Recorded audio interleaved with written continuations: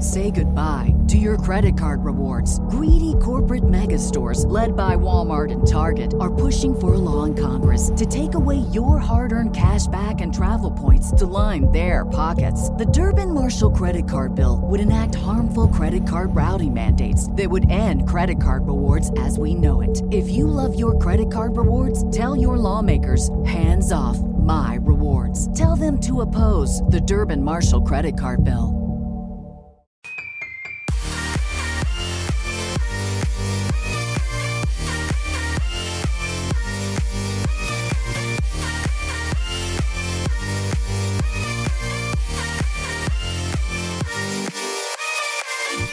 Hello, everybody. Welcome back to Active Quest episode 104. I'm one of your hosts, Joseph Yaden. Joining me today is the beautiful British boy, Mr. Chris Penwell. Hello, Chris. Hello. How is everyone? I am feeling decent. I am feeling well. I might be feeling like a zombie as well. Who knows? Yeah. Are you wearing a hat right now? I'm not wearing a hat right now. Okay. You usually have some sort of fancy hat on. I did get a very weird hoodie. A very weird beanie with like these purple balls behind my head. So yeah, that's very strange. But I'll never wear that ever. Yeah, I don't like any of what you said right there. No, it's just joining us as well is the Lego-haired Josh Nichols. Hello, Josh. Hey, how are you? I love how you said that. I'm awesome. Looking at my Pikachu Game Boy Advance SP here, and it's very beautiful, and I just wanted to tell you that. How are you, Josh? You still got to give me the link for that site where you bought the... I'm yeah, sorry. That place sounds like a good place. I'll do it after the show. And joining us as well today is a special guest, Sabrina Stewart, of the co-host of the Okashi Na podcast. Hello, Sabrina. How are you? I'm great. Thank you so much for having me on. Thank you for joining us. Also, why didn't you mention Josh's haircut? Well, I said the Lego. Did you say why did I mention or why didn't I? Why didn't you? I didn't realize he got a haircut. I went and got one today. I'm so happy. Me too. How do I know that, but you don't? Well, how do you know that he got? He's like my dad. He's usually around, but sometimes he's not. Oh fuck! God damn it! God damn it, Josh! Not again. Oh, I'm looking here. Oh, that looks great. You look great. Oh, and you've got that cardigan. Wait, does he have the Lego hair still? Yeah, it's not really Lego hair anymore, though. Oh no!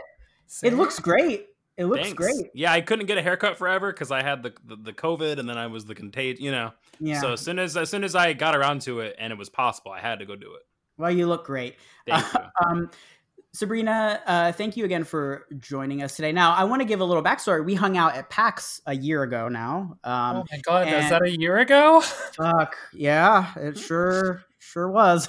Talk about it like it was the war that I fought in. It was the last time I went anywhere and did anything. I know. And you know what I'm thinking is whenever there is a convention again, like, because it's going to happen again eventually, it's just going to be insane. Like, I think people are going to party harder than they ever have, and more people are going to attend. It's going to be nuts. Assuming it's going to be like the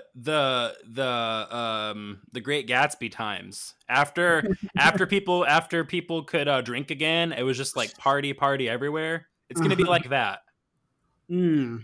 I gotta tell you though, I went pretty hard at the Predator after party. I think I was going to go to that, and then I ended up doing something else, but maybe you'll have to top yourself next time. Yes. And one thing I like to do with our guests, I don't warn them of this, so hopefully this doesn't put you on the spot. What is either your favorite game of all time or just an awesome game that you've recently played that you just wanted to quickly shout? Okay. My favorite game of all time is Earthworm Jim. That is awesome. Game. What a great favorite game. I don't usually hear that as somebody's favorite game, but that is awesome. The soundtrack's got that classic Sega Genesis thump. Oh, it does. I play it on Super Nintendo because that's what I had at the time. But yes, it's awesome. It's a great soundtrack. I love the music and the level that's hell with all the accountants. I love the. Can we talk about how the game starts with him launching that cow up in the air, and then the game ends with the cow coming down? That's so good. That's great. Video games are great. I know it's a Yes. controversial statement, but video games are great. All right. Speaking of great video games, we're going to talk about Resident Evil, and specifically, well, there's a lot to talk about with Resident Evil. So Capcom had that Resident Evil showcase where we got to see more on Resident Evil Village. We got a release date. We got special edition announcements and all that. So we'll jump into that. A demo came out that I think most of us have played here, or some of us at least. So we will discuss the demo. And then Josh, you've been playing a couple Resident Evil games yourself, so we'll talk about that as well. Aside from that, Microsoft had a very interesting day on Friday. They started the day with announcing that Xbox Live pricing was going to be going up, and then they ended the day basically recanting and taking everything back because people were mad. So we'll talk about that. And then what we're going to do, we've got a lot of listener questions, like a lot. I think more than we ever have, honestly. Yeah, it's biggest week we've ever had. And also we had a couple listener questions from last week that we skipped. So thanks so much, by the way, everyone. Yeah, thank you. Thank you for the question. Seriously, this is great. Yeah. A couple from oh my God, there's what is going on? I hadn't even looked at this. Oh, this is a nightmare. Okay, all right, whatever.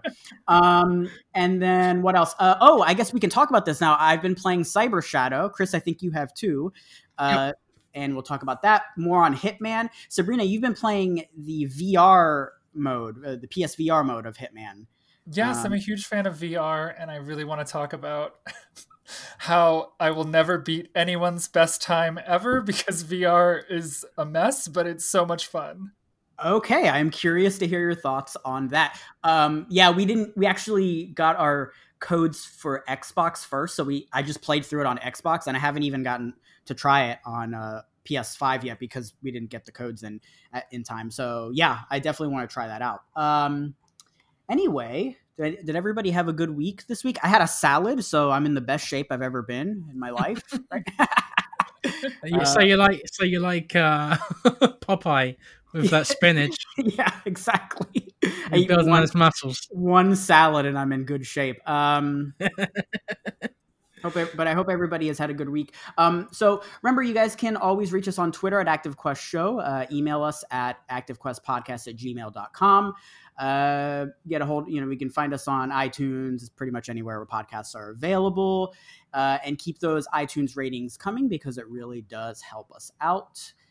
Anyway, let's talk a little bit about some video games. We're not going to spend too much time on a lot of these like little smaller stories here because I thought you were going to say let's talk about some video games, but we're not going to talk about video games too much. We're going to get the right balance. I came here to talk about videos and games. I don't know what these video games you're talking about. Oh, God. That reminded me of I sometimes see people they write video game as one word, and that just I can't. I need that breath in the middle, I know. Video, pause. It's like Borat. Game. Pause, game. Yes. Okay. Just a couple little quick stories here, and then we got a lot of listener questions, and then we'll do what we've been playing. So let's talk about this Microsoft thing. This was a nightmare. So on Friday, which is yesterday, Microsoft announced that Xbox Live pricing or Xbox Live Gold pricing was pretty much going to like double, at least for the year. It was going to be $120. And which is essentially the same price as Xbox Game Pass Ultimate. And they said something like, we're always assessing the value of our product, blah, blah, blah. People were pissed, basically, like really, really mad. Anyway, at the end of the day, like almost at midnight last night, they tweeted out and they like basically updated that article saying that they retracted everything and that, they messed up all this stuff. And not only are they keeping the prices the same, but now all free-to-play games will actually be free-to-play and will not require Xbox Live Gold. So that's really cool.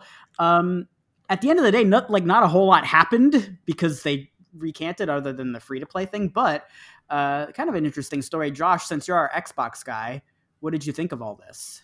I think they're trying to push people to Game Pass and Game Pass Ultimate, which is that's, I get that. I understand that they want more people to do that, but I mean, honestly, they should do that by focusing on how good of a value those are already compared to Gold, because Gold is $5 a month if you get if you get the annual cost, or like I don't know, I forgot the monthly cost, like 10, but I pay 15 a month and I get Ultimate, and that includes Gold, that includes Game Pass, that includes PC Game Pass, that includes xCloud stuff. Like, it's a really good deal. They should focus on all the things that make Game Pass Ultimate a good deal.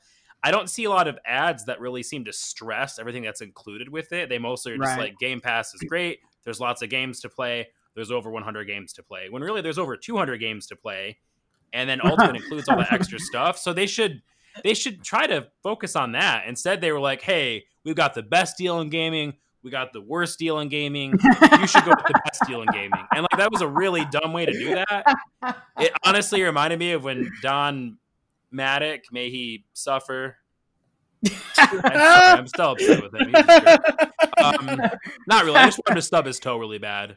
But it reminded me of the fumble with if you don't want to play online, we've got the 360. Like, it was that bad. I'm glad they reversed it. I'm glad they fixed it. But the fact they even thought that was okay, even briefly, is just insane. Like, I don't know why they would do that. I'm glad they reversed it. I think that kind of it shows that, there's nothing to worry about. Like, Xbox is listening. But it's still frustrated that they almost, made that decision. Yeah. Sabrina, what did you think about this? This was kind of an interesting thing. I don't know. I don't know. I feel like they've done this before.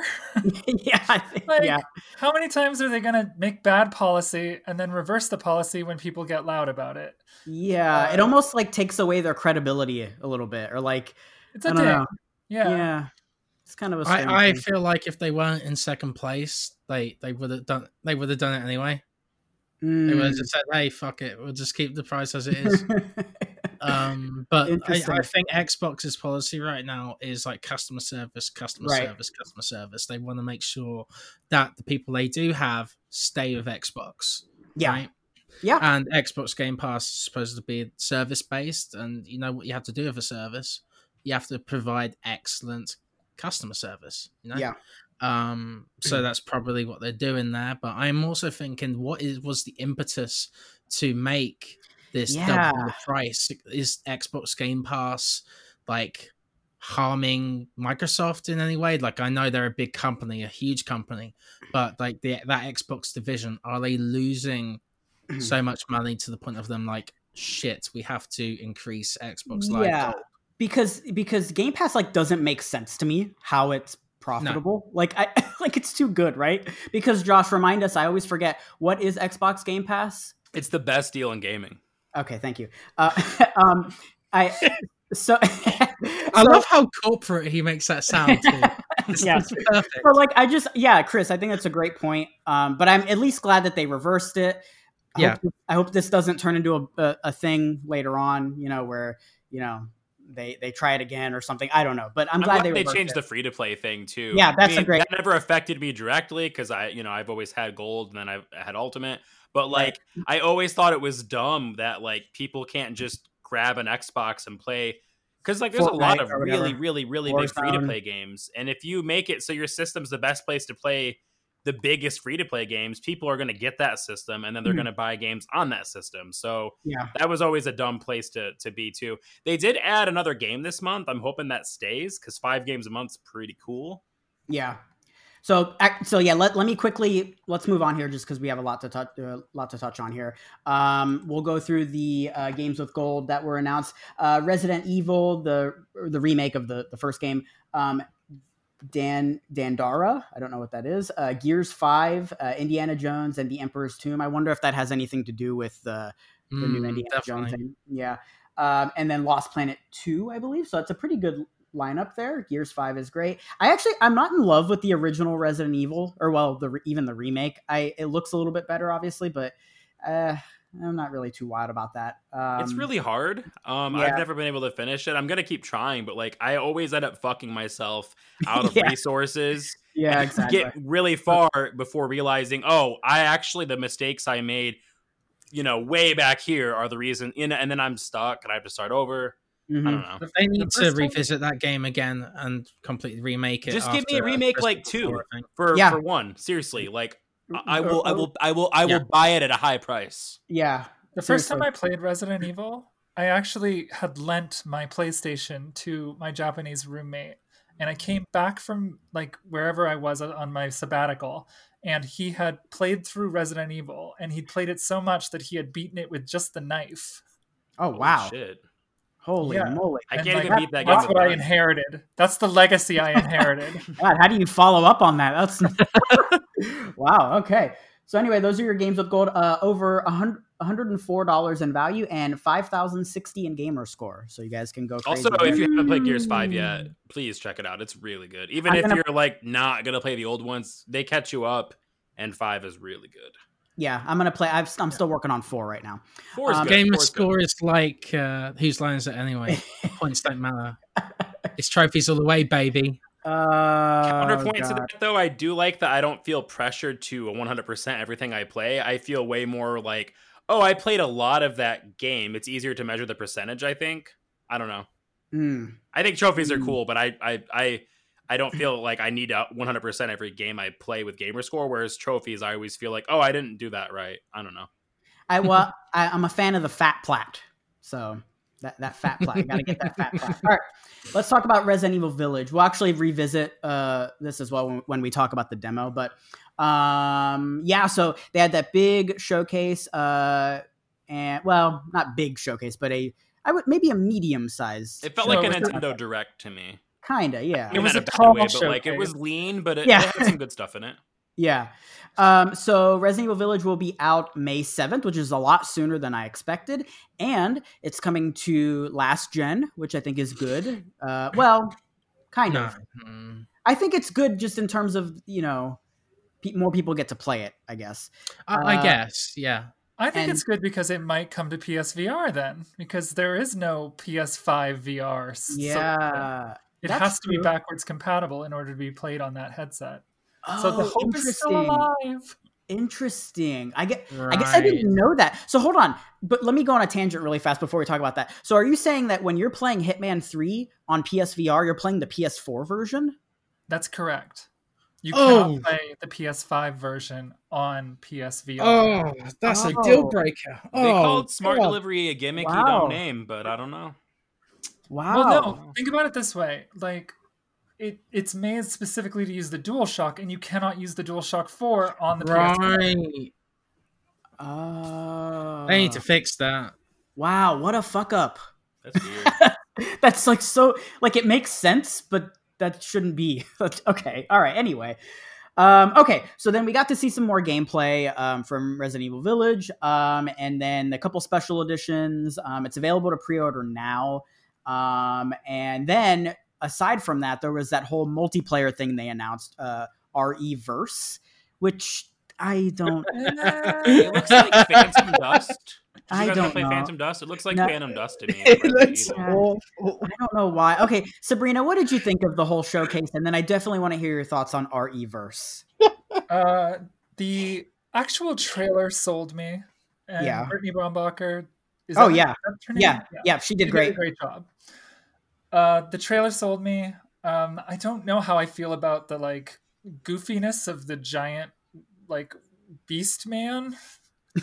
But I mean that's like a staple of Resident Evil, but for some reason it looks really strange in first person.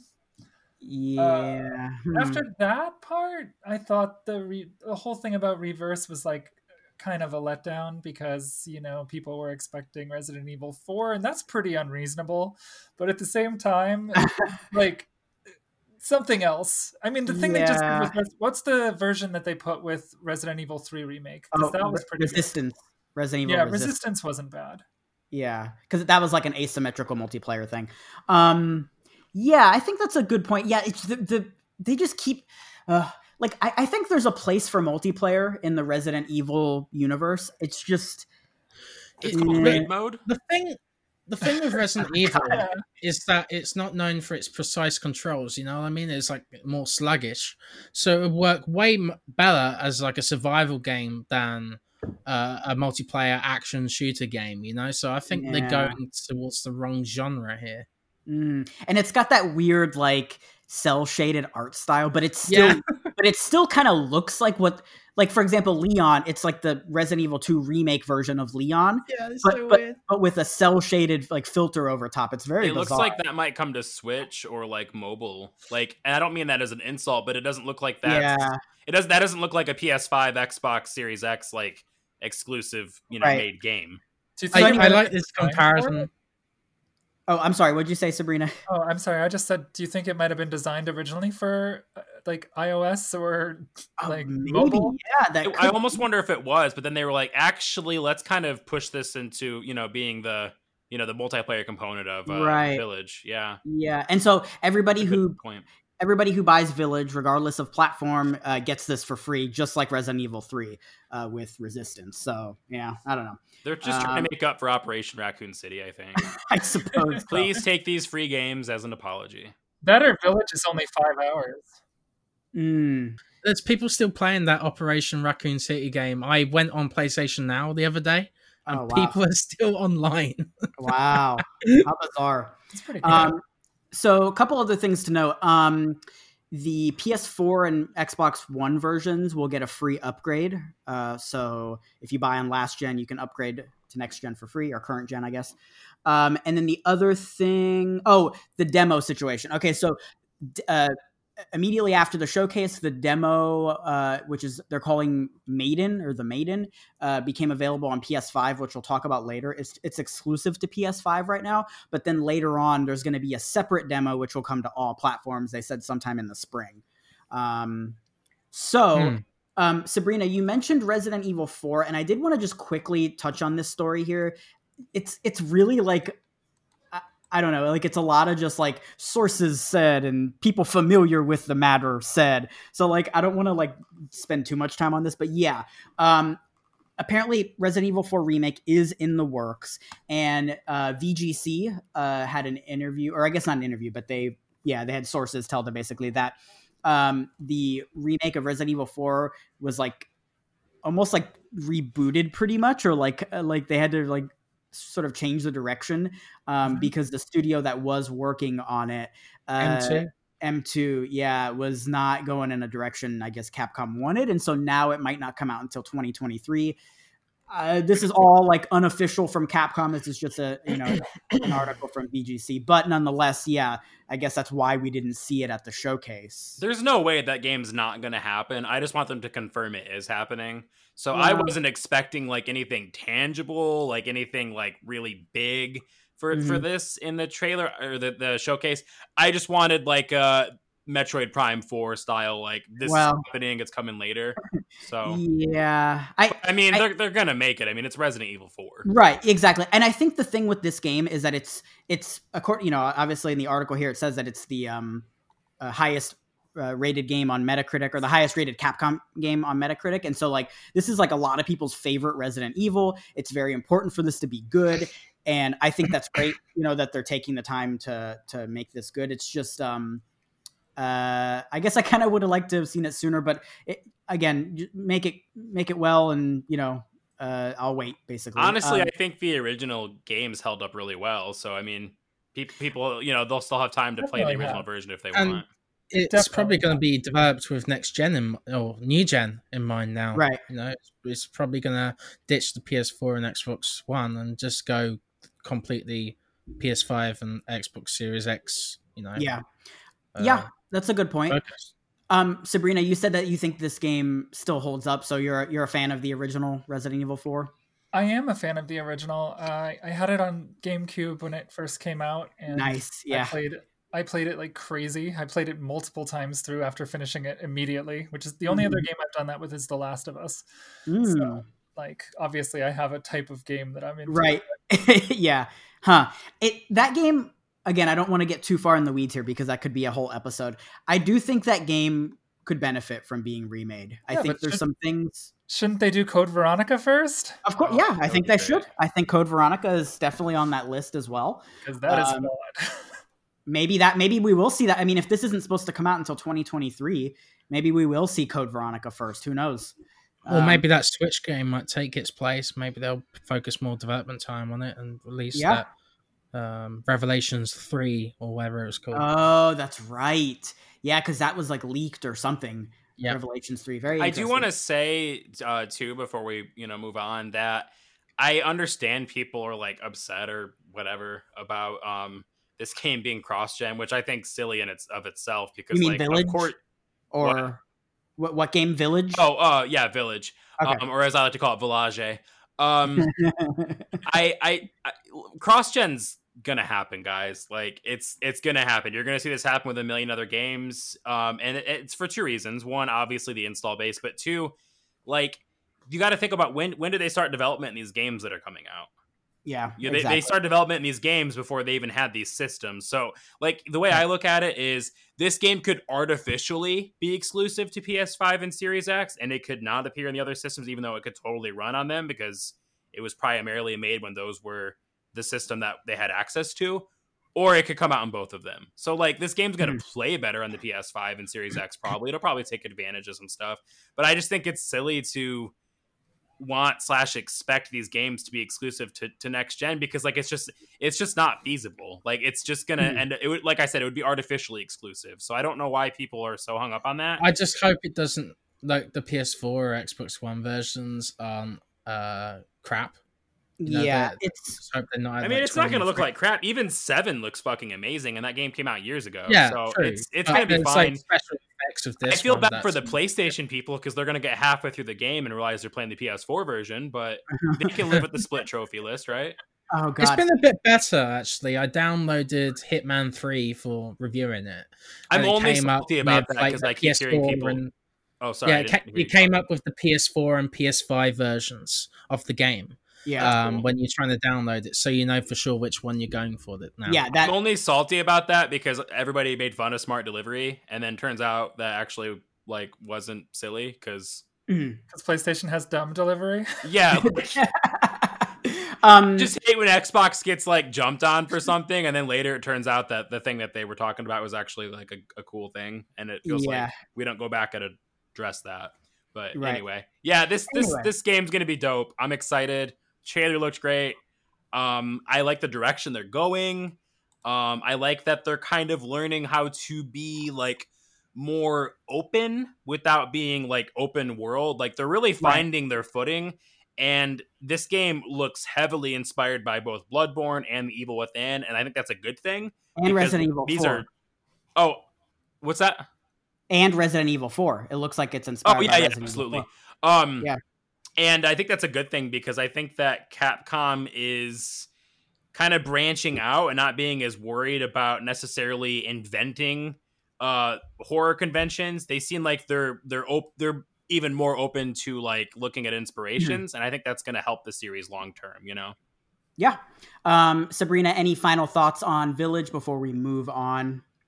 Yeah, I remember when I heard on like paper that they were doing either vampires or werewolves, and your first reaction is like, that gut reaction is like, no way. Resident Evil is zombies and weird slug things and like toxic monsters and stuff. It's not, this is too much.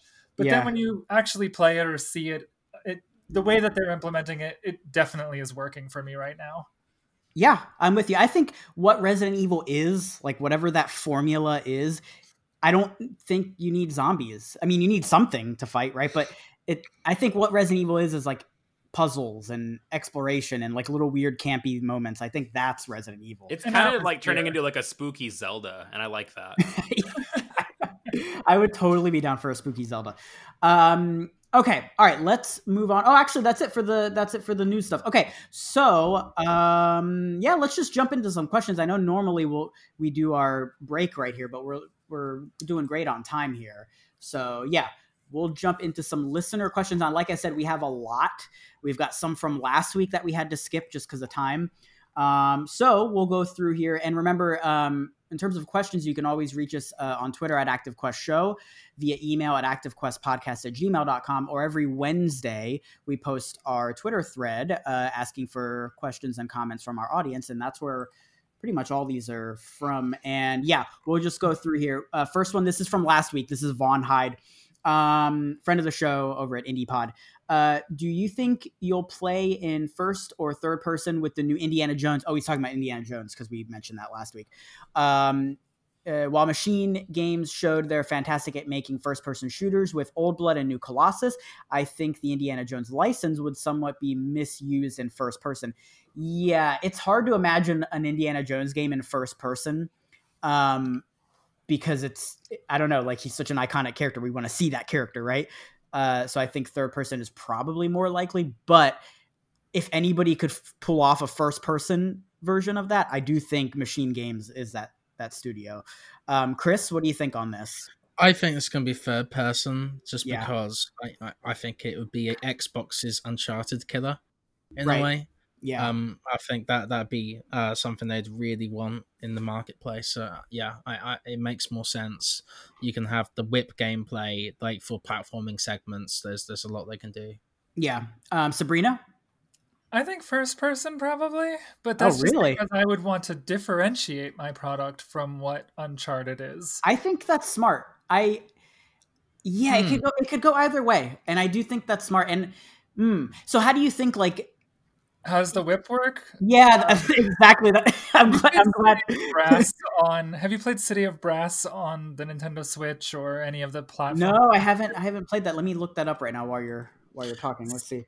It's one of those procedural, but it's first person. It's procedural. It's like a city of sand and like monsters, and you have to go around, and eventually you do get a whip, and you can use it for different things. Oh, interesting.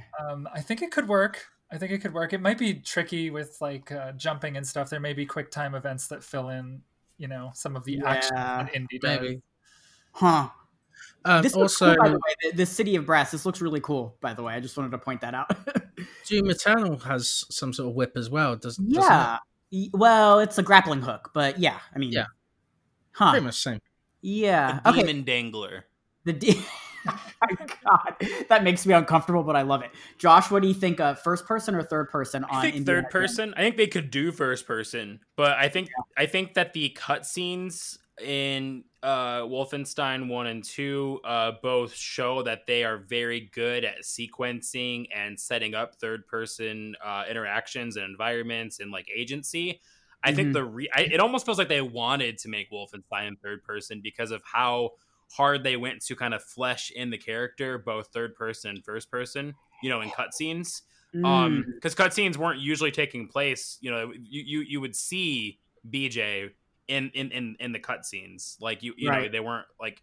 So I think they probably made those games first person because people. I mean, can you guys imagine people that identify as gamers? They would have fucking lost it. If Machine Games is ruining Wolfenstein. Yeah, I mean, like. They were already upset that they were killing Nazis, which is ridiculous. Anyway, so yeah, I think they could do either or. I think that the reason that they did first person with Wolfenstein just because it's it's an FPS. Could it be both? Could it be the Metroid? Could be both. The Metroid Other M of Indiana Jones title. Yeah, that would be really cool. Indiana Other Jones pulls the gun. Suddenly, you're in first person perspective. Oh man, Sabrina, you're selling me on really this. Well. You're selling me on this. This sounds really good. I actually hope that's what they do. I hope it's both.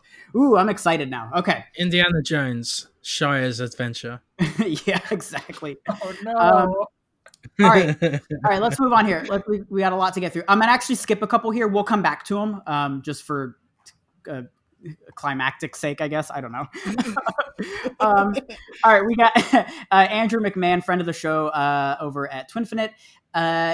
Andrew asks, "Is Game Pass still the best deal in?" Oh, this isn't really like a question.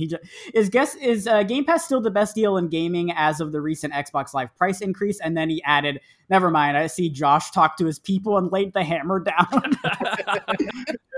Fair enough. As soon as I saw it, though, I did tag Xbox and go, "What the fuck? You need to fix this." And I kept seeing, cool. They have the best deal in gaming and the worst deal in gaming. Great. Perfectly balanced. Yeah. Yeah, thank you for your services, Josh. You're welcome. You're welcome. Correcting all that. Next up, Josh Broadwell, which, by the way, I want to shout out Josh Broadwell. He has been doing an awesome job. He's been doing guides over at Escapist for Hitman 3, and he's been killing it. He's been doing fantastic. So if you're listening, Josh, keep up the good work. Dude, guides are like, it's like such a thankless job. Like everybody uses guides, but like I think people forget like a person had to go through and figure all this shit out so that you didn't have to do that. Like, and for Hitman specifically, before that game is even out, like, oof, that just sounds like a nightmare. yeah. I just had an idea. I would love to make an ebook that's like an official guide for the game. Again, like, do you remember those guides? Like all the artwork and all the maps and stuff. I miss that, dude. I do remember that. When guide writers are awesome. Yeah, and they should be respected. Okay, so Josh asks, if Resident Evil 6 used the same gameplay slash story formula, but just focused on the narrative instead of several, I don't know. Do you think? Did we fuck up the question here? Hold on, let me make. I think something got left out here. Hold on one second. I'm getting it pulled up. Let me see what it just says instead of several. I don't know what they're trying to say. I'm sorry. He's saying there's several campaigns in Resident Evil 6. Several campaigns. Oh, yeah. Okay. So he's saying if it was like one connected thing, do you think it would have been received better? So like, you're still doing Chris's stuff, you're still doing Jake's stuff, but it's right. Yeah. Okay, I'm sorry for fucking that up, Josh. Thank you for helping. Do I think it would have been received better? I don't know. Maybe a little bit. I think the big problem with that game is that it just leans so much into the shooter genre instead of horror, you know? I mean, it has a lot of problems, sure. I don't know. Josh, you've played it most recently. Yeah, I'm playing it right now for the first time. Well, I mean, I played it for like an hour when it came out and then went, no, this is not for me. And I quit playing it. But I think that the reason it was received so poorly, like I legitimately think this is the biggest reason, and I'll talk more detail later, like when we cover what we've been playing. But I think the biggest thing that was hurting it was I think it got a lot of backlash. I think it got like the fans' backlash from both 5 and 6 because people were upset that Resident Evil was like quote unquote gone and dead and it was never coming back. I think that 6 now is like this random, like that the series did this in this game and then it went back to its thing. I think if people went back and played it now, it would be easier to enjoy on its own merits because now it feels like a fun little like spin-off celebration. Whereas at the time, Capcom marketed it as this is how we're going to do Resident Evil now. We're going to try to cover everybody's bases that they like in one game. You know, but like, I think that's what hurt it. Because like, I remember that game was just getting like ripped apart by critics and people. And I'm playing it now and I'm like, this game's fun. This game works good. It's not bad. It's not Resident Evil, like in the traditional sense. I think in our Discord, I compared it to Doom 3. Like, Doom 3 is a really good game, but it's not a good Doom game. You know, and I don't think that doesn't make it a bad game. That just means people didn't get what they wanted. But like what it is still not a bad thing. So I think honestly that's what really hurt it. But Josh raises a really good point in saying like, what if it was just kind of like one kind of connected narrative? I think that would have helped a lot. Because, I do think that would help for sure. Yeah, for sure. Sabrina, have you played 6? I'm sure you're not maybe crazy about this one. I did play 6, and did I say sex or 6? Sex is fine. Sex, that's fine. Sexy. I did play 6, and I was excited because people had told me that, hey, maybe you're not going to like this stuff with the guy that kicks and, you know, the guy that blows stuff up, but you might like Leon's campaign because it's a return to that promise that we were going back to the mansion kind of vibe, right? Yeah. And then I played it, and what let me down about 5 was the level layouts. They were very boring, right? For the most part, there wasn't a lot of intricacy. Like if you play, we talked about Resident Evil 4, and Resident Evil 4, that very first village you go to with the chainsaw man and the houses that you have to board yourself up in, all of that is super dynamic. It's super fun. It keeps you on your toes and it surprises you around every corner. But 4, it was just like waves of guys, and they were just standing there. 6, you mean? 6 was waves. 6. I'm sorry, 6 was waves of guys. And it lost me pretty early on. So I did try every campaign, but I actually ended up liking the one that was least like Resident Evil, where it was just a bunch of shooting. Of big monsters. That was my favorite.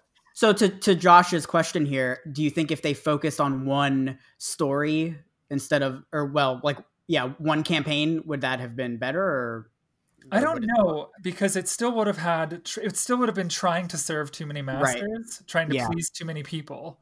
Like I think if once Resident Evil decided that it was going to be a nostalgic recreation of what we loved, but brought into a modern context with Remake 2. That's Yeah. like, And I like then, what you said there. That's a good point. The too many masters thing. That's yeah. Yeah, And- I think I'm with you on that. I think even if they had done that, it's still I wouldn't have liked it. No. Chris, anything on this before we move on? I haven't played it, but honestly, I'm intrigued by Resident Evil 6 now that I don't have that, mindset of like, oh, it's ruining Resident Evil. It looks like Right. actually pretty like fun. It looks after like a fun 7's blockbuster. existence and game, like Revelations existing, it's I don't know. It could be because I played it for the first time I played it was back when it released in 2012, and I'm just I'm just more open minded. I don't know, but like I like it more than 5. Wow. And I think it's good at what it does. It's just it's like to Sabrina's point. Are you wanting this? Because if it is good at what it's doing, but if you don't want that, then that's right. It's not going to be good. Yeah. Chris, we should play it sometime. I would be down. Okay, a few more questions here. Hatsube asks, do y'all drink hot tea, and if so, what flavor? Chris, this is a Chris question. Yes. I like to have orange pico with a bit of milk inside. But also, I do like to have some Earl Grey. I find that a bit stronger, and whenever I need more of an edge during the day, then Earl Grey's the way to I go. don't know any of what you I just don't know said. who's Earl. Yeah, Sabrina, are you I a like tea royal drinker? milk tea a lot, but I shouldn't drink it all because it's going to make me pre-diabetic. Oh, Royal okay. milk tea is it's basically you make the tea but with milk, and you boil the milk. You boil a little bit of water inside the milk so that it all boils together Okay.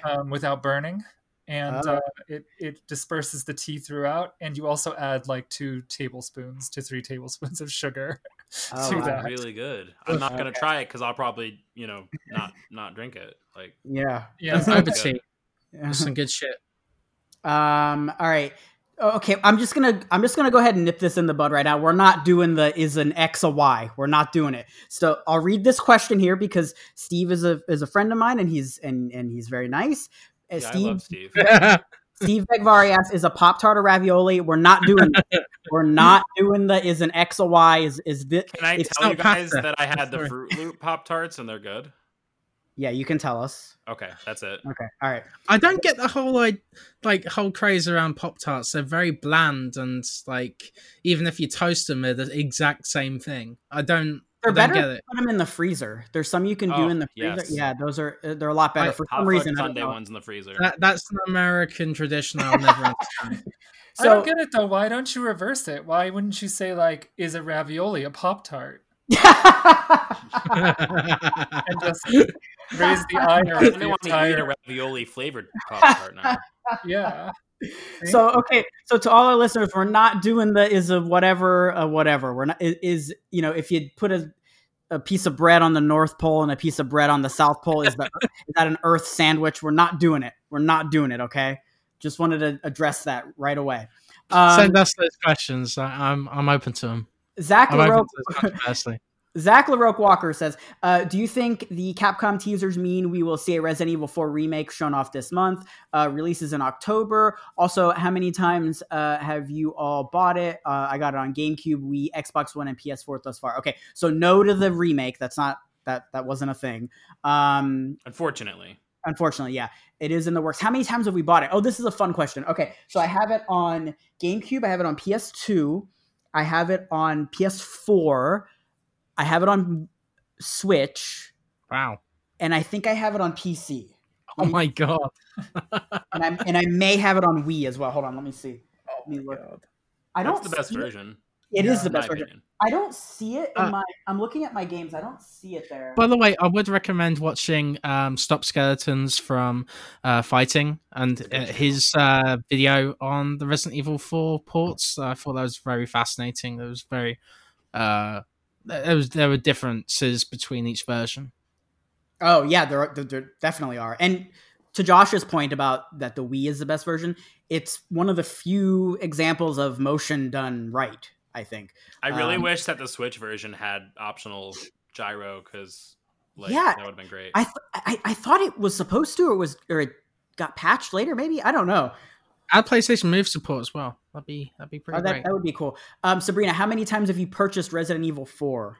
I think only twice. I bought it for the GameCube, and then I bought it again for the Wii. Oh, you don't have it on Switch? No, I didn't get it on Switch. I have other games to play. Fair enough. But I also have a child. I have a 9-year-old, so Oh, okay. So that's a lot of. I gotta pick and choose. Yeah, Chris, have you purchased Resident Evil 4? Yes, once on PS4. Oh, okay. I still play it. You haven't played it? What? Wow. I didn't realize that. I tried playing it earlier this last year, and it just feels really old and like tank control-ish, and I'm tempted just to wait for the remake now. It's man, it's a whole discussion. We don't have time for that, but yeah, I'm kind of with you, Chris. I do think that game needs a facelift. I think you should play it in the Wii before you play the remake, because if you play the remake, you'll never be able to play the original. Because I don't have a Wii or a Wii U. I don't want to get a Wii U, guys. Please. No, yeah, it's a useless console right now. Josh, how many? It's not useless. You can play Wind Waker on that thing. Yeah, as soon as they put that in Switch, then it's useless. How many times have you purchased? I bought it in GameCube, Wii, 360, Xbox One, PS4. Like, I bought it and everything. It's a really good game. It is. All right, Jake Free says, what about the marketing for Hitman suggests that it's a wacky sandbox type? I've always thought that it was a straight up secret agent type game like 007 and never thought otherwise until I heard podcasts like yours talking about Hitman 3. Yeah, that's an interesting point. If you've never played these games and you just like look at the marketing and like, the trailers and stuff, I don't know that it comes across that it's like a, pretty much a sandbox game where you can do whatever you want. What about the market? Yeah, I don't. It's really funny, and they don't really show that at all in the marketing. It is funny. I don't think the marketing does suggest that, Jake. The interesting thing though is that you can play it like that if you want. Yeah. You could go from start to finish, take out the enemy with just like a gunshot, and then you're moving on. Right? Yeah, you don't have to be silly or really really creative if you don't want to. It's a game that introduces rules, and then the rules all work. And I like Chris said, it just depends on how you want to play it. But yeah, they don't really showcase that. But I will say this: I'm a newcomer to the series, and I would totally recommend it after playing it for the first time this week. Yeah, that's what I'll say until what we're playing. Yeah, Sabrina, do you think the marketing for Hitman 3 does a good job of depicting that it's a sandbox game? I honestly don't pay attention to the marketing of Hitman 3 at all, but I would say that when you just start up the game, it feels like a very serious game. Right. It's not very jokey, and the story is very much delivered in the James Bondy sort of way. It's not until you end up with like a cantaloupe and you're beating a guy to death. Oh man, I saw this video of like some Agent 47 threw down a banana and somebody slipped on it, and it's fucking awesome, man. It's just awesome.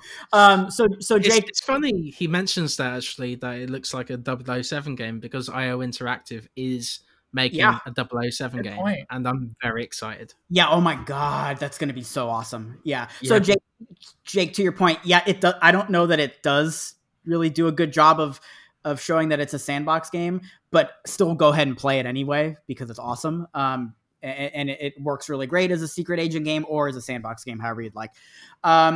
Kevin accept really fast. That's his name on Twitter. I don't know. Kevin. Kevin. God. Kevin says, I salute your nod to Resident Evil 6. That's to Josh, I guess. Thank you. I'm having fun, and I think if people just chill out and try it, they might have fun with it. Yeah. All right. We have two more questions. I know we had, like I said, this is a lot of questions. We're almost finished here. We've got a question. This is very strange. I don't know what's going on here. And this is why I saved these for last. And I just don't get it. Well, I don't get it. I don't get it. And I don't know if the listeners get it, but we're just going to do it anyway. Okay. So we have a question here from number one Kingdom Hearts fan. This is what number one Kingdom Hearts fan says. Hey there. You should, but they spelled should, S-H-U-D, talk more about Kingdom Hearts. Who cares a boot Xbox? I guess that's a nod towards this. Sounds like a Kingdom Hearts fan to me. Who cares a boot Xbox? How dare you? I'm very literate. Thank you very much. Indiana Jones is old. No, Chris, not that. A boot because you're Canadian. Oh, I got you. Yeah, I'm not trying to offend you. It's a boot because you're Canadian. And then Kingdom Hearts fan says, or number one Kingdom Hearts fan, sorry. By the way, Chris is not the number one Kingdom Hearts fan. I am. Poser. How dare you? And then he goes, No, I'm the number one Kingdom Hearts fan, mate. And then he goes, hey there, the number one Kingdom Hearts fan here. Important question coming up. How much Cheetos do you think I can put in Sora's shoes? and then he says, bonus, do you think Joseph can sign my Keyblade? Thanks, bye. And then he goes, also, I don't know who this number one Turner and Hooch fan guy is, but he sounds lame, like really lame. He seems like one of those guys that want to see the Mighty Ducks in Kingdom Hearts. Chris, does any of this mean anything to you? I don't know what he's saying. The Mighty Ducks is like a hockey film from the 90s that's like got it's just so weird that anyone would want I think he's just saying that it's Disney, so like people. So I have to Disney agree with him too. here.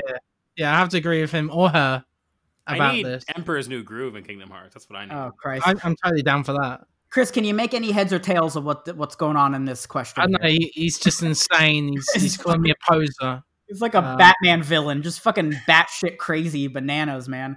Yeah. He's going after number one Turner Hooch fan. That's not right. No, that's not right. Sabrina, Sabrina, can you make sense of the hieroglyphics of what this question is here? I don't understand it.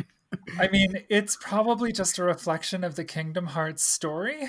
Which is also a bunch of gobbledygook nonsense. Hold on, what is it? Gobbledygook? Is that what it is? Gobbledygook nonsense. I love that. That's beautiful. Josh, I don't know if you have anything on this, but now's your time. If you do. I don't know how many Cheetos those boots are gonna hold, but I would eat them. It would be a lot. Yeah, and what kind of Cheetos are we talking here? Are we talking cheese puffs or the flamin' hot type? That matters. I don't know. Right back in. We'll have to keep this going. All right, and then our last question here, to the surprise of everybody, is from number one Turner and Hooch fan.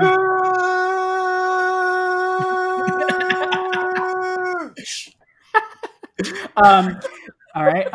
If a train is traveling at 65 miles per hour and it takes 1 hour and 39 minutes to completely watch Turner and Hooch, how many times can I watch Turner and Hooch on a train from Boston to Dallas? Oh shit! This is a trick question because he did not mention, or they did not mention, how many screens are available.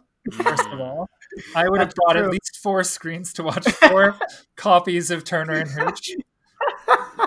That's true. That's a very good point, Sabrina. It almost kind of reminds me of if you have a ton of feathers and a ton of bricks, which one weighs more? You know, like that whole thing. Yeah, it's like a trick question. And then number one Turner and Hooch fan goes on to say, yeah, I got a question, guys. Is it a bad time to inflate my ass with helium? Yes. Very much so.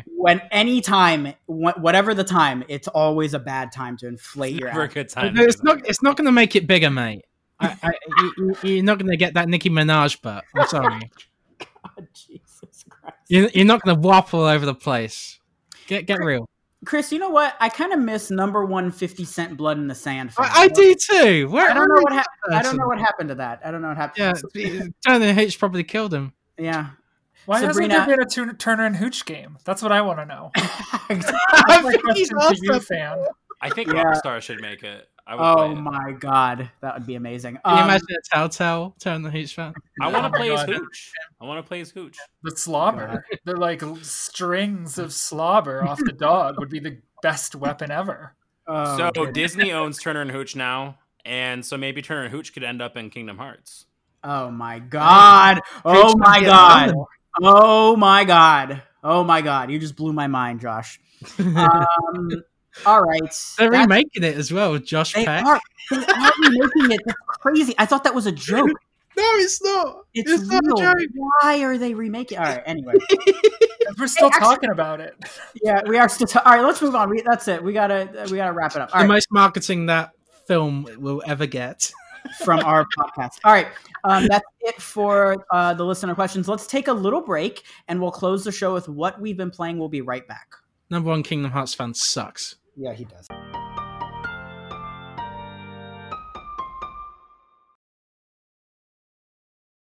All right, everybody, we are back.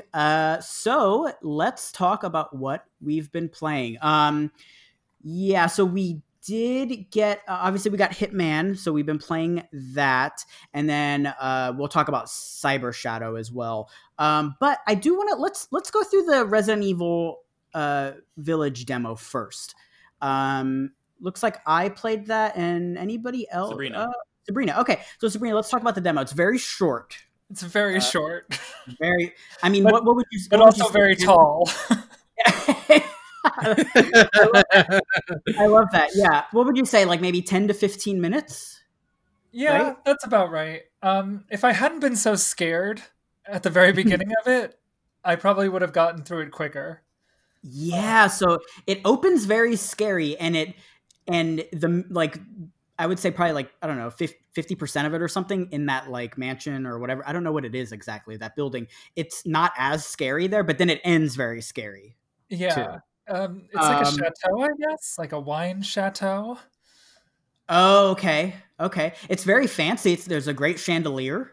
Oh yeah, and the lighting is so beautiful, and there's reflective surfaces that you can't see your reflection in, because some people online think that you might be a vampire, but I guess they probably just didn't want to put like a character model in there yet. Oh wow! I kind of wish. I hope you are a vampire. That would be cool.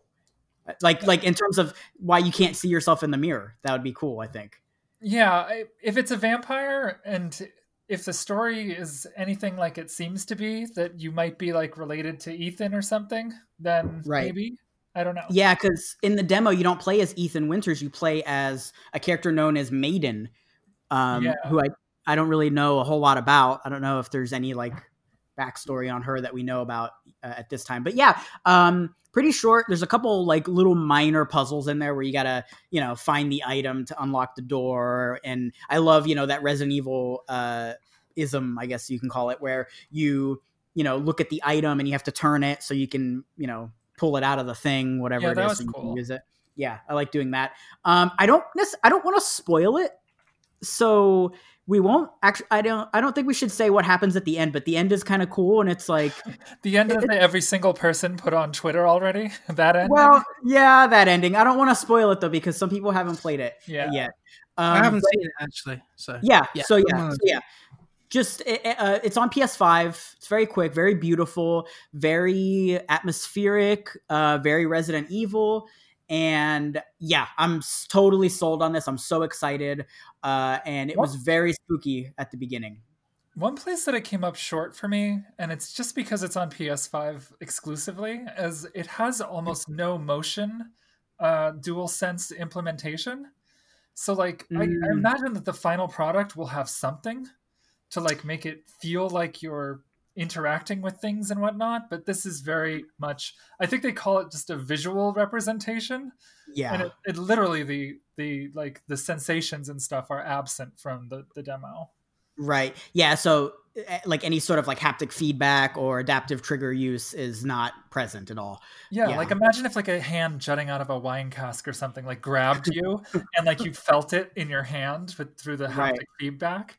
Yeah. Or like when you use the bolt cutters, Right. like feeling that, like that would feel awesome. I'm sure. Yeah. They have to, like there's got to be, there's got to be some sort of implementation there. But yeah, it's really great. I'm totally sold on this, and it's free. And then if you don't have a PS5, just wait for the demo that's coming out in the spring. You guys can look forward to that. Cool. So Sabrina, I guess why don't you continue here? You've been playing Hitman 3 in PSVR. Tell us about that. So I decided to play exclusively in PSVR because That's awesome.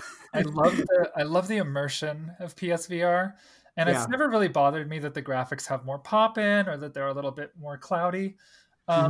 And my God, it's beautiful. It is just gorgeous. I know the real game, I mean, the game outside of VR is also just stunning looking.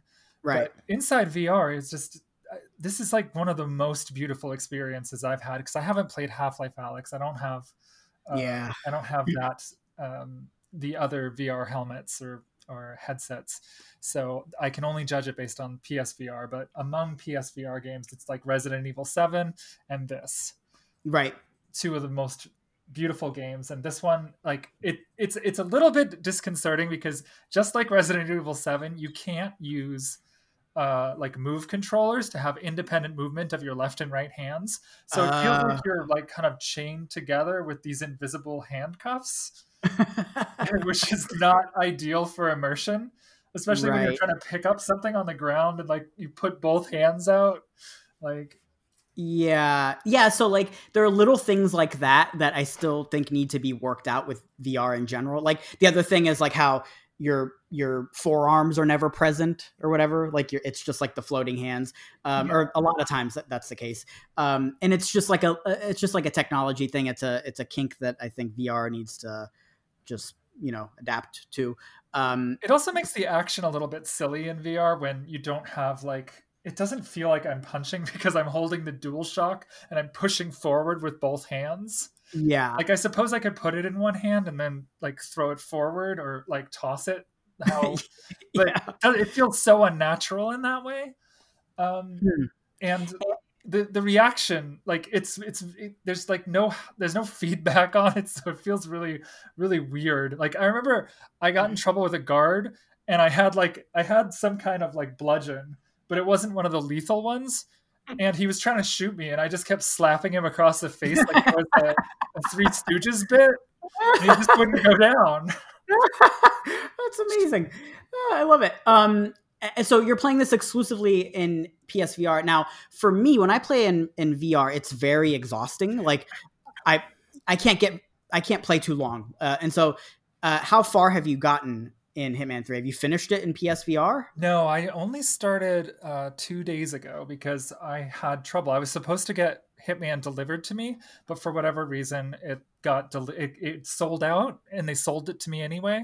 And then they said they were going to ship it by March. So I was like, no, I'll cancel it. And I just bought it digitally. So I've only had 2 days with it, but I did manage to get halfway through the London episode where it's a murder mystery. Dartmoor. Oh, okay. Dartmoor. So let's talk about that, because that is, I think, the standout level of the game. And Chris, you can join in on this as well now that we're talking about the game outside. I've only finished Dubai so far. Oh, you haven't played that part. Oh, well, maybe we shouldn't spoil it then. Well, okay. So it's really good too, and especially in VR where you've got that sense of height. Like, oh my God, that's right. You're looking at these giant like art installations and this giant beautiful palace ceiling. Mm-hmm. So cool. Yeah, and that building, there's a couple different buildings that you can see as well. It's like unreasonably tall. Like I feel like you're in the clouds. Yeah, like I can't imagine like doing that in VR. I don't know. I feel like I would get that feeling in my stomach, like looking down. Yeah, well, it starts you off right at the edge of like a drop off into nothingness. Yeah, exactly. Exactly where I feel like Big Ben is probably like really big in VR. Yeah, I think so. Okay, so Chris, what did you think on the first level? Because that's all you've played so far. I was surprised by what I played. I've always been kind of like disconnected from Hitman whenever I try to play it because it seems too complicated. Yeah. But for some reason, it really clicked with me. Like it was giving me more direction as to where to go, what to do, how to play the game, and I think I followed the tutorial a bit easier than last time I tried to. So yeah, I really enjoyed my experience with Dubai. I love how it scales. Like you're in this like common room, and then you could see all these kind of like levels, I guess, and like shortcuts, and it's way more detailed than I thought it would be. I also want to mention how beautiful Dubai is. That level, just the ray tracing and how you can see like reflections in the water and stuff, and how it ripples under your feet. Like It's just incredible. It's absolutely nuts what they were able to do on the PS5. This is one of the most beautiful looking games I've seen. Yeah. For sure. Chris, how did you take out the target in Dubai? Do you remember? So what I did, I couldn't figure out the mission itself, like the hacking mission. I wasn't able to like understand what it was trying to get me to do. So what I just did was I went up to the target, hid for a while it was like while I was in like the mid walking animation. I just popped him with like a silenced pistol and then just walked away. They didn't even come after me. Like I was able to stay pretty stealthy. And then the second guy, I was able to disguise myself as this bodyguard. Oh, nice. Okay. And I just took on that role, and then he just immediately trusted me, and I pushed him off the ledge, or just like, and then the second time I ironically took him out with an axe because he was mentioning how like axes were his father's kind of thing. So, like, yeah, just taking you out of your own axe, mate. Cool. I took out the main target with poison. I poisoned his drink.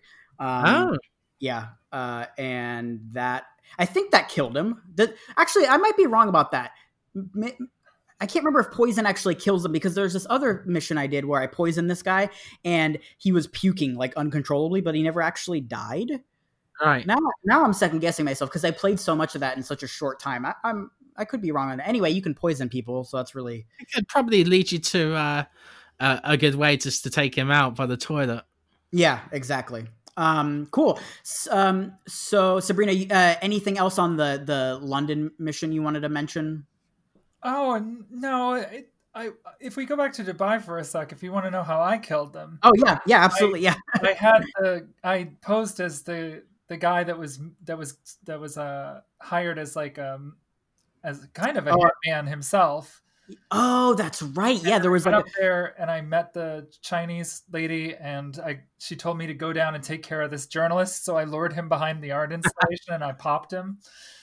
And then I went back upstairs, and at first I had this moment where the rich guy is leaning over this like pointy tower, and you could just slam his head into it. But then you have every single person on you. So I was like, well, I can't do that. Even though I did it, and then I died, and then I just went back to my save. But then he went out to the ledge, and then I just like pushed him over. Yeah, what I love about this game is that it's just so unique. Like, there's no like sandbox stealth game that gives you so many options, you know? Right. And I just love how open it is, how many choices you can make, and then later there's so much replayability. Just because you can go back to the same mission again and do other things and other challenges. So, like you said, Joseph, last week, this can be like an 8-hour experience for you if you just want to run through it. Or it could be like hundreds of hours just because of how many challenges this game has. Yeah, and if you do like, because like you can import all of the data from the previous 2 games into this, or most of it, like 99% of it. Then you've got like all 3 of the games and all the content for each. I do want to say this though. You have to have the gold edition of Hitman 1 and Hitman 2.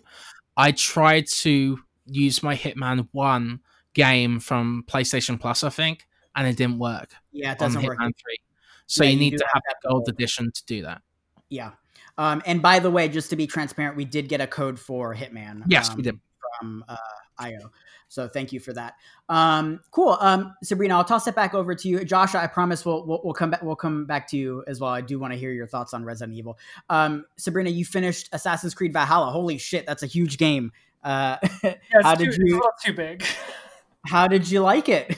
Well, you know what? It actually turned out to be one of my favorite Assassin's Creeds, and I have played all of them except for the first one, which I watched someone play.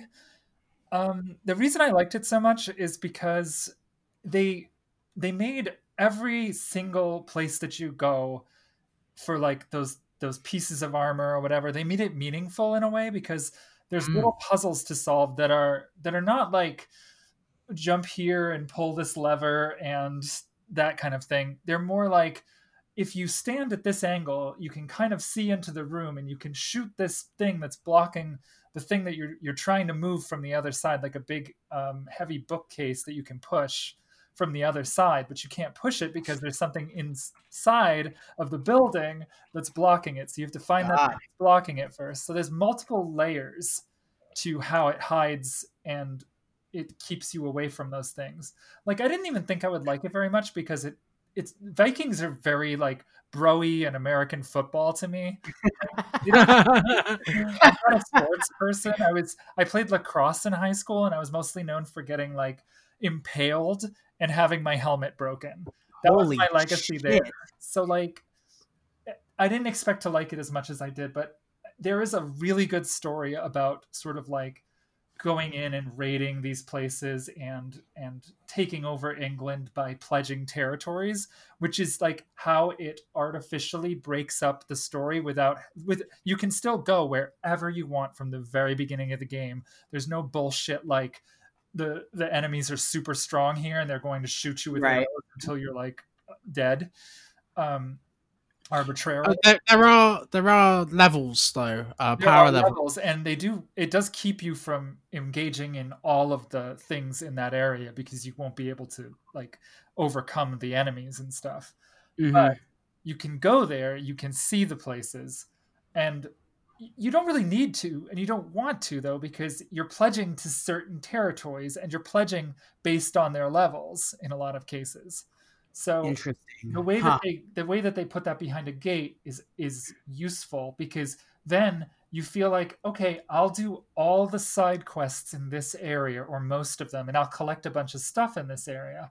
So it's not like at the end of the game you get there and you're like, oh my God, there's so much content left. I mean, there is so much content left for me, but luckily I did most of it while I was going through the main story. And you did mention that you think it's too big. Yeah. How too big is it? It's too big. It's the thing, Joseph. There's 4 regions in this game. Okay. To explore. And like I remember Wesley posting this on Twitter, but like you can see you're perched on this synchronization point. And you can see all these markers on your screen. There's like hundreds. Yeah, I do remember that picture he posted. Yeah, and as a guide writer, I feel so bad for him because there's probably so much. Yeah, I think to write for that because he did the guide for IGN. Let's go back to Syndicate and Black Flag though, where there was literally a goddamn treasure chest on every 20 feet. It was so dumb. And it totally devalued like looking for treasure or going on a treasure hunt because you were just walking in front of it all the time. At least with this one, the meaningful treasures are, like I said, they're behind puzzles, they're behind like environmental things, and they're behind story things. So I was so surprised by Valhalla because despite how big it is, it's not shallow. There's so much detail, and like it's not just story detail or puzzles, or it is like environmental detail that has thought behind it.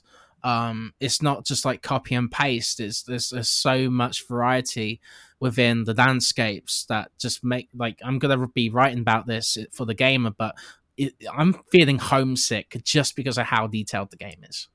Wow, holy shit. Interesting. Well, I do want to get back to that game. I just think it's kind of like wrong place, wrong time for me right now. It's too big. I got other things to play. I received a review code of this from Ubisoft. Just want to mention that as well because I commented on it. Yeah. Okay. Sabrina, one more game and then we'll toss this to Josh. Okay. Did you on your list? I mean. Oh, gotcha. On my list, so I'm also playing Ghost of Tsushima Legends, which I don't know if you played the multiplayer, but I did. Yeah, it's cool. Good. The only game that united my friends from high school was Red Dead Redemption's multiplayer, which we played. It was only 6 stages. They cycled endlessly. There was no depth to it, but we played those 6 stages like hundreds of times, plus the zombie mode, where like you're just killing guys who in waves, the wave thing. Yeah, Undead Nightmare. And Legends has brought us back together again. That's awesome. To the point where you know, we all have families, we all have like responsibilities, and we're all like, I'm going to put aside my families and my responsibilities to play. It's cool. You're like you're like defending these points, and they come in waves, and then there's like a gear system with like different rarities and stuff. It's surprisingly deep, I think, for like a multiplayer mode that's added on after the fact. Yeah, and the story mode, which is 8 acts with 3 chapters per act, is pretty robust. And when you go to the gold difficulty, which is the hardest before you start doing raids, maybe nightmare, I don't know, but when you go to the hardest difficulty, it remixes them a little bit. Like it'll suddenly change like the orientation of an enemy, so that you have to charge your sword with like moon power in order to kill the moon guy. Okay. And there's characters that are linked by like a red line, and they have to be killed simultaneously, otherwise they revive at full health. That's really cool. I didn't get to do any of that. Yeah, there's a lot of depth as it goes along too. There's you have to fight ghosts, and there's like these things that you can shoot that like make the spirits appear. Wow. Huh. Otherwise they're invisible. And you mentioned raids. Have you done a raid yet? No, because we're still under leveled. It is hard to get to the highest level. Oh yeah. Huh. Because I'm playing like with those 3 other people. Right. And which class are you playing as? I'm an archer. Okay. I forget what the other ones are. There's a Ronin who does health stuff. That's the one I picked. Yeah. Yeah, and then there's the samurai and the archer. That's the 4. Cool. Yeah, cool little game. Something that I feel like we like I didn't expect that, right? And then it came out and it was really good. And it's free if you own the base version of Ghost of Tsushima. Yeah, that's what's so shocking, is that Ghost of Tsushima was already like an A+ product, and then they just stick this on for free. Yeah, exactly. Really cool. All right, Josh. Sorry. Josh, talk to us about some Resident Evil. So I finished Revelations like a couple weeks ago, and never got around to playing 2. Like I almost finished the first game. We played a lot of it, at least in the 3DS, so that was a little familiar for me. But I never played 2, and so I grabbed that in the Switch, because that's where I've been played the other one. And it's really good. Like the influence from The Evil Within is like very clearly there, which I think is fun, because it's like Shinji Mikami saving Resident Evil again. But I don't know, it's good. I really like it. I don't hear people talk about it that much, and I'm kind of surprised as I'm playing it, because I'm like, this is really good. Like I really like this. It's weird. I think when it came out, it was like episodic. Mm-hmm. Yeah. And like people, I feel like people didn't like that, and they just, I don't know. Maybe it didn't sell well. I don't get it either, because it doesn't feel episodic in any of the negative ways that people usually attribute to episodic games. It's episodic, like Alan Wake's episodic, you know, like, oh yeah, like, oh, episode's over, okay, the next episode's here. Like I know people aren't always a fan of that structure, but like I'm saying, if you buy all the episodes, then it still tells you finished this episode, you're going to this episode. But I'm saying it still feels like one game, other than those screens. So yeah. I don't know. I like the dual narrative, and I like how they are kind of staggered out and line up. I don't want to spoil anything, but like the narratives kind of affect each other, but like they're not the same character. I don't know. It works really well. It reminds me of Resident Evil 2's, kind of oh yeah, 2 narratives. Not the same thing, but I'm saying as far as like how well it works, like it works really well. It's really cool when I'm in an area with one character, and I'm like, oh shit, I know why this looks like this, or I remember what happened. I just did this with this character, or vice. I don't know. It's good. It's on sale right now. It should be on sale when this episode goes up too, because the sale's like 2 weeks. It's like $8 right now on the Switch. And like I cannot recommend it enough. Like it's $8 for the entire game, and the Switch port is a little rough. Like there's a lot of pop in and stuff like that, but like I mean, just one thing to keep in mind, this game came out in 360 and PS3 as well, so I don't think it's so much that like the Switch version's like bad. I think it's just it's an older game. Yeah, it's an older game, but like it still works fine. I could have got it in like Xbox or something, but I really like playing stuff on Switch when I can, even though don't leave the house. It's just fun. I like playing on my Switch. So yeah, playing that. pretty. Sorry, what? Did you play it 2-player or only single player? I've just been playing it 1-player. It looks like it would work really, really well for 2-player though. Like it. If you'd be willing to play that 2-player, I'd be down. We'd have to use the Nintendo Switch online servers. We'll see what happens. And that could be just as scary as the game. Yeah. But I wouldn't be opposed to it. Josh, I do want to mention to people though too, like if you don't have someone to play co-op with, the AI it's good. It works really well. I'm not having Resident Evil 5 flashbacks, which I was worried about at first. Resident Evil 5? Oh man, the AI in that game is bullshit. It's terrible. Oh yeah. Sheva, I need ammo, and she's like, I'm coming, and she's like dying. She's not helping. Yeah, that game is a really good co-op game, but it's not good on its own. Sorry, what, Joseph? No, I was just gonna say, do you think the co-op in Resident Evil 5 is better than in 6, or do you have any? I don't like Resident Evil 5. Like I liked it when it came out, but it's like Capcom was like, oh, people want to play Gears of War, but they didn't put Gears of War gameplay in it. So you've got Resident Evil 1 through 4's movement in a Gears of War game, and that doesn't work. Yeah, it's really weird. That game is fine, I guess, but it's got I don't know. I don't understand why 5 gets so much love and 6 gets so much hate. I need someone to play it with on stream, so if you're interested in doing that, please let me know, because I want to give that game a chance. I only have the sex box and the Switch right now, though I don't have my PlayStation. Josh, you got to get a PlayStation. Yeah. All right, and then talk to us about Resident Evil 6, because that's kind of the one I'm curious most about. Yeah, so I just finished Leon's campaign the other day. I started with that one because, I love Leon. Right. B, Laura Bailey voices Helena, and she's the character that is with Leon. So that was cool. Laura Bailey's awesome. So I started there. And I think the marketing, what Sabrina was saying earlier, when people mentioned the marketing kind of mentioned it was kind of a return to, Resident Evil 2 and 4's kind of roots. I think that probably really hurt the game a lot, because it doesn't really, it doesn't do that at all. But it was still fun. I still liked it. I don't know. This is a really interesting game, because I don't fault anybody for not liking this game. I stick very strongly by my Doom 3 comparison. We're this is not a good standard Resident Evil game, but it's not a bad game. It's fun, it's competent, it works. They fixed the before, when I mentioned that 5 has classic Resident Evil feel put into a different kind of formula, with almost like a Gears of War. It really feels like that game was influenced by Gears of War a lot. 6 doesn't have that problem. 6, they changed the way the movement and the combat and all that works. So I totally get if someone doesn't like it, but the game, like it or not, it does what it sets out to do well. So, does it still maintain that horror vibe, or is it just an action game? It's an action game. It's God, it reminds me of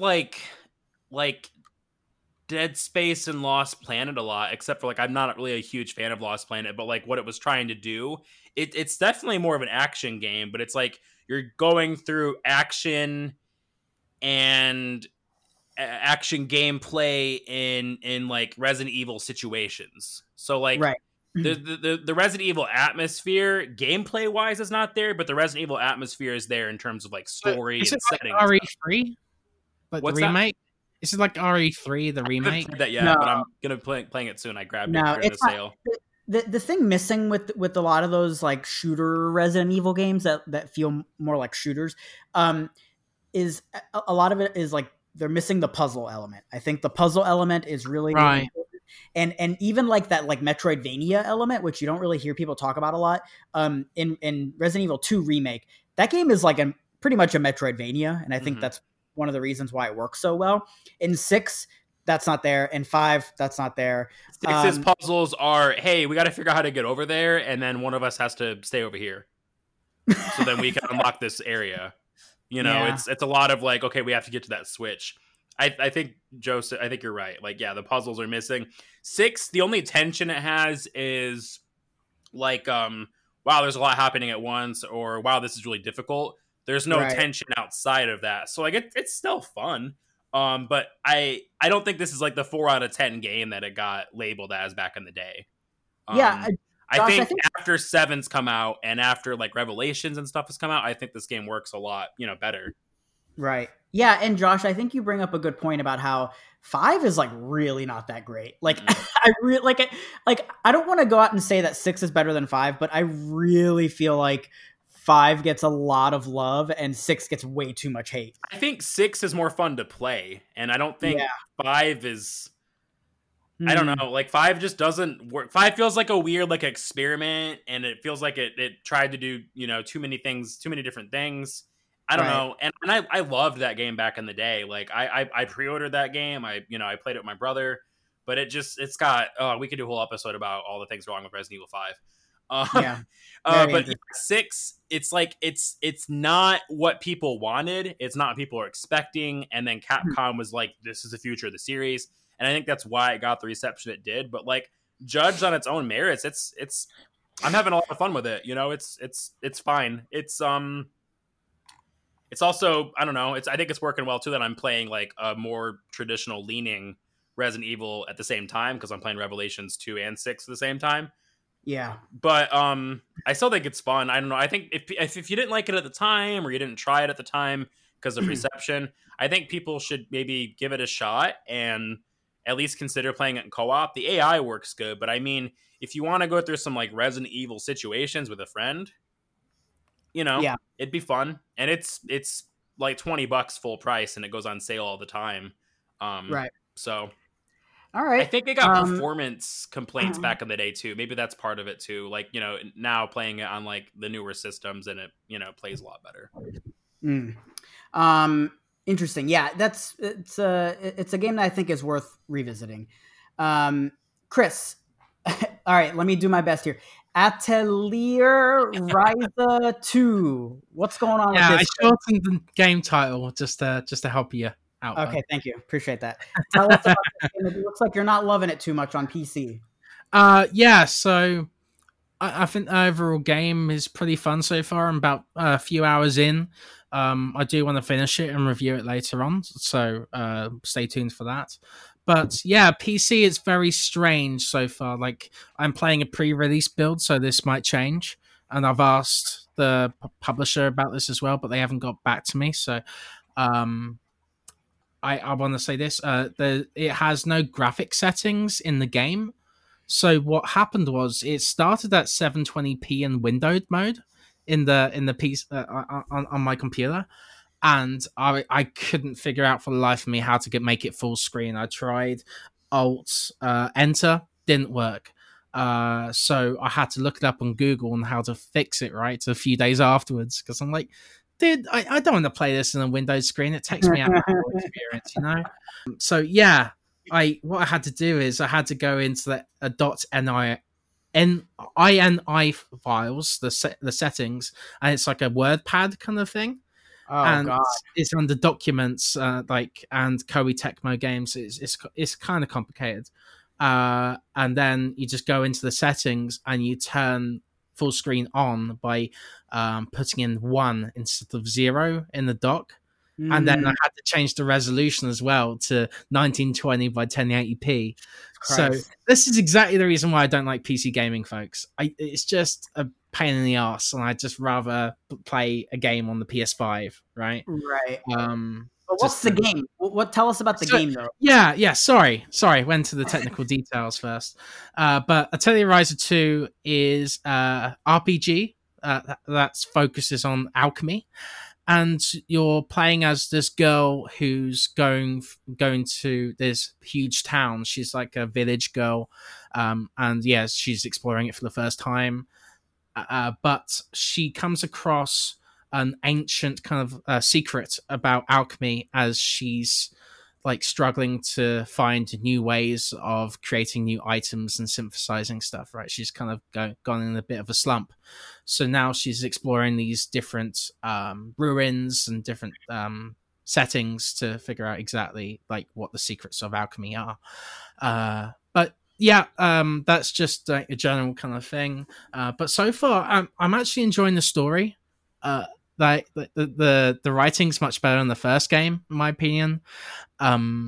That I've actually laughed a few times. Surprisingly, it's actually decent.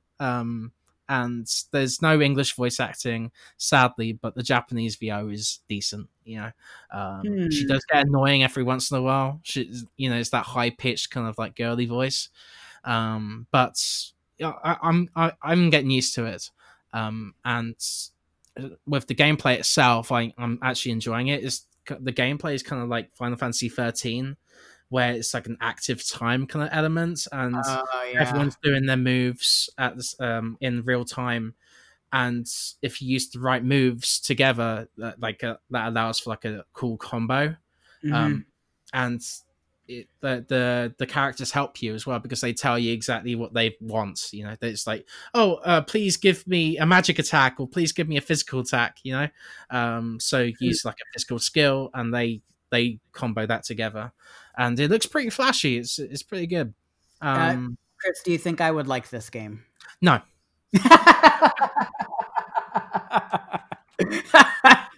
It's very niche. It's a very niche series. You have to be into anime type games. Like it's not like a Final Fantasy VII where it appeals to like a general audience. And to be honest, it's a breath of fresh air for me anyway, because like there's all these like super serious kind of like JRPG stories, but this is like more lighthearted kind of fun. It's a bright, beautiful world, and the city itself looks stunning, and there are some like really nice lighting effects as well that I noticed that really make it pop. So you can tell like this is like a step up for the Italia series. And yeah, I love the little cute kind of creature designs as well. It's very charming, I guess, this game, and that's what it's going for. So yeah, there are a few PC issues, like not being able to boot out the game, for example, unless you're in Steam big picture mode. But other than that, I am really enjoying the game, and the synthesizing mechanics, and is very unique, and I think I'm going to keep playing it.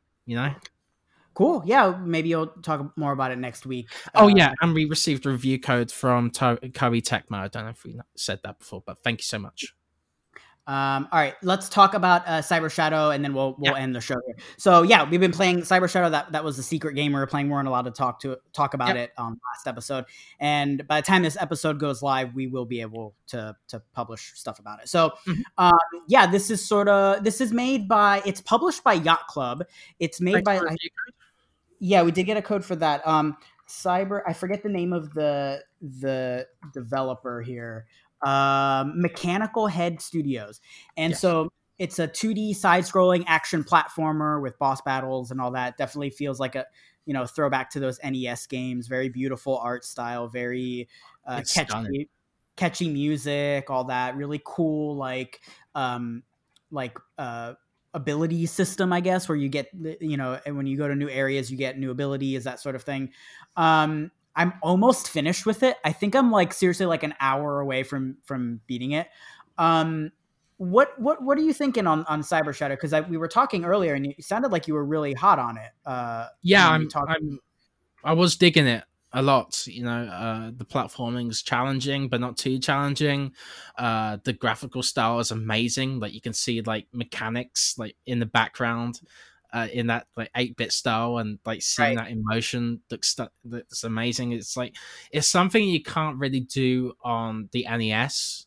But you totally it looks like an NES game, but this game would not run on an NES. No, it would not. No, and there's like advanced kind of like cutscenes as well, where it looks like what we remember NES games looking like without any of the limitations. Exactly, it's just like Yacht Club Games' Shovel Knight. It takes that initial gameplay from the NES days and revitalizes it for a modern generation, and it's pretty flawless game. Like I don't have many criticisms about it. I would say though that I'm stuck at a boss and I can't get further into it. I do want to talk on that. Before I mention that though, Sabrina, did you get to play this at PAX last year? I don't think I played this one actually, because there was a demo for it. Yacht Club was there. I don't know. They definitely were. I don't think I took Yeah. that appointment though, and I don't think Okay. I stopped by afterwards. So Well, yeah. So this was I got to play this at PAX, and I was pretty pumped about it. Okay, I do have a little bit of a bone to pick with this game, and Okay. and so I put, I don't know, probably 8 or 10 hours into it, so I'm like pretty much done with it. The one thing that really gets on my nerves with this game, and it's something that like I see this often in a lot of games that look like this, that try to mimic that NES style, is that like it has to do with the controls, right? So like there'll be this like button combination that's like right to sprint, because that's what you would do on an NES, I guess, right? If you were going to sprint, because there weren't that many buttons on the controller. But we have a controller that you could totally just map it to a different button and then just press R1 to run, or press one button to do the action instead of like 3 buttons. Like at the end of the game, there's this it's sort of like a teleportation move, and there are 3 button inputs you have to put in to execute that. You have to do the double. You press right on the D-pad twice, or whatever direction twice to run, and then you do an attack, and that will like teleport you. And so in the heat of battle, trying to like execute these moves, it just like it doesn't work a lot of times. It's really like touchy with it's almost like it's like a fighting game almost, where you have to put in this button combination to do the move. No. Like, Oh no. And I don't know. And I've seen this before in these like 8-bit style games where like it's like a weird thing where they're trying to mimic what the control scheme was back then. I don't get that. Like we have enough buttons on the controller to just run with one button. That's all I'm saying. Does that make sense? Is that a weird complaint? Yeah, totally. Like most platformers that are successful, they are basic. Like you can understand. Like Mario, he jumps Right. like with the A button, and then you can press another button to sprint or something. Yeah. But And like if you complicate it too much, it kind of harms the gameplay. Right. And at the end it gets so hectic, right? And so like you're trying to like you're trying to do what the game wants you to do in terms of the button inputs, and it's just like, I would say like half the time it doesn't work. And I don't know if that's me just sucking at video games. It very well could be, but like, dude, like it's just I shouldn't have to press 3 buttons to do the teleportation move. I don't know. And that happens like all the time. And so like you unlock all these power-ups and stuff, or not power-ups, but different abilities. And all of them have these like inputs you have to put in instead of just mapping it to one button. Like for the shuriken, is that how you say it? Shuriken, the throwing star. Yeah. You have to jump, and then you have to press over and the attack button. Oh god. And so like even that one extra button input there is like enough to like mess you up sometimes. So when you mix that into like wall jumping, which don't even get me started on the wall jumping is an absolute nightmare in this game. It's a nightmare, because imagine wall jumping, 2D wall jumping, where you're jumping left to right and you're going up, right? Well, when you're like stuck to the wall, you like slide down, but if you press right to like jump over, you just fall, and you have to do it exactly right to get it to work. I don't know. I just have a really big problem with the controls, and that's my complaint. I do want to mention as well, for context, I've played about an hour and a half of this, and Joseph has played much more. So I'll probably face those issues later on. I do want to say though that I like the upgrades to your health and magic through puzzles that are in the game. So like platforming kind of segments where like it gives you like situations, so you got to figure them out. That's great. It's cool. I do want to do a separate episode just for that game. So we're gonna review. Yeah, maybe get through it. But yeah, anyway, it's cool. It has a like a pleasing presentation. Like it looks nice. It sounds great. That the soundtrack is fantastic. But the soundtrack is fucking amazing.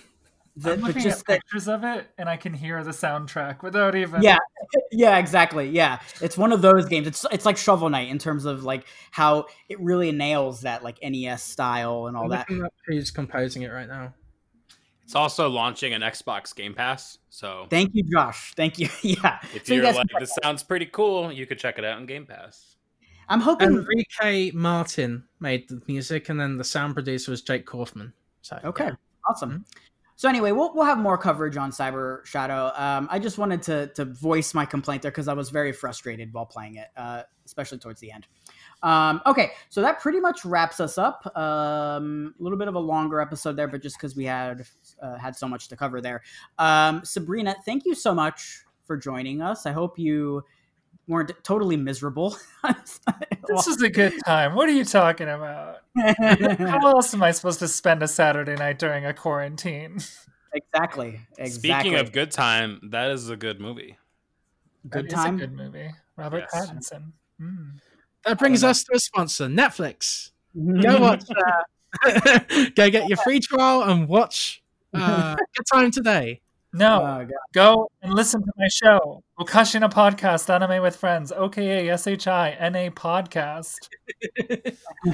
Yeah, so if there's anything else you wanted to plug, now is your chance, Sabrina. Where can people find you on the internet? At Stew of Boo, STEWOFBOO. On Twitter. On Twitter. Right? I guess on Twitter, yeah. Yeah. Anything else you'd like to plug that you're working on or anything going on? So many things are in the air right now. I really don't feel like I can, but I do want to tell you people that if they want to check out my own show, it's like we do a show on anime, and it's not just like the anime that you're expecting, like the Narutos and the One Pieces. We do stuff on like some of the like more unknown stuff, the peculiar stuff. So if you're like sort of a lapsed anime fan, or you just don't know what to watch and you just want like someone to watch it with you, it's a good show for that.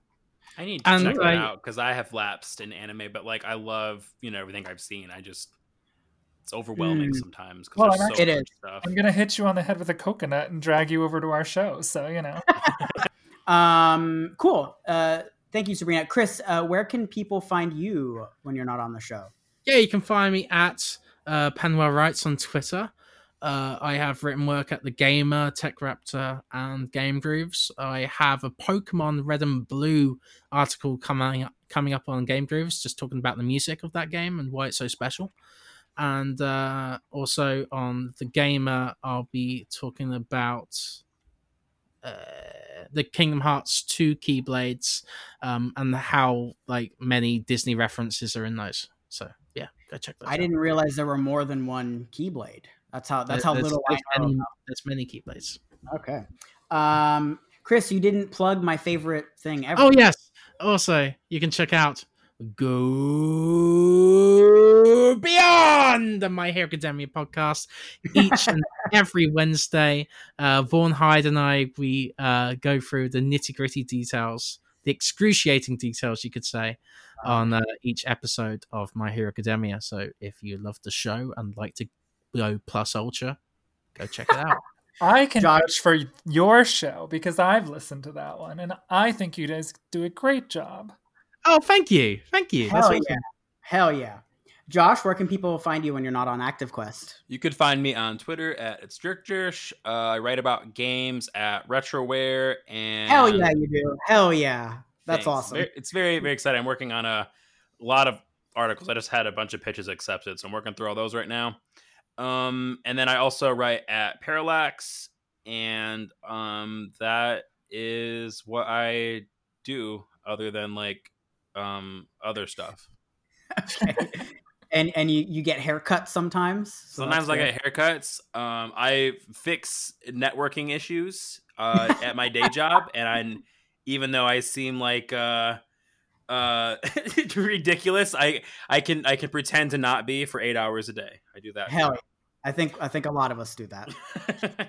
And you can find me on Twitter at Joseph Yaden. You can find my work at Digital Trends, Games Radar, a bunch of other places. Your Money Geek as well. I do have a review coming out for Cyber Shadow. I just reviewed Hitman 3 for that site as well. You can check it out. And I'm going to be reviewing a game I can't talk about right now, but we will talk about it on the next episode. Dude, your I write for these places list makes me anxious because you write for so many fucking places. Yeah, you're doing so well. Thank you. I'm very tired and just very anxious. You like juggling all these logins, to all these different WordPresses and shit. Oh my god! The thing is, I need to start competing. I gotta grow some balls and start pitching. Oh, all right. You said it, not me. All right. We want to thank everybody for listening. Sabrina, thank you so much for your time. You were awesome. You're welcome back anytime. Well, thank you, everybody, and we will catch you on episode 105. Bye-bye.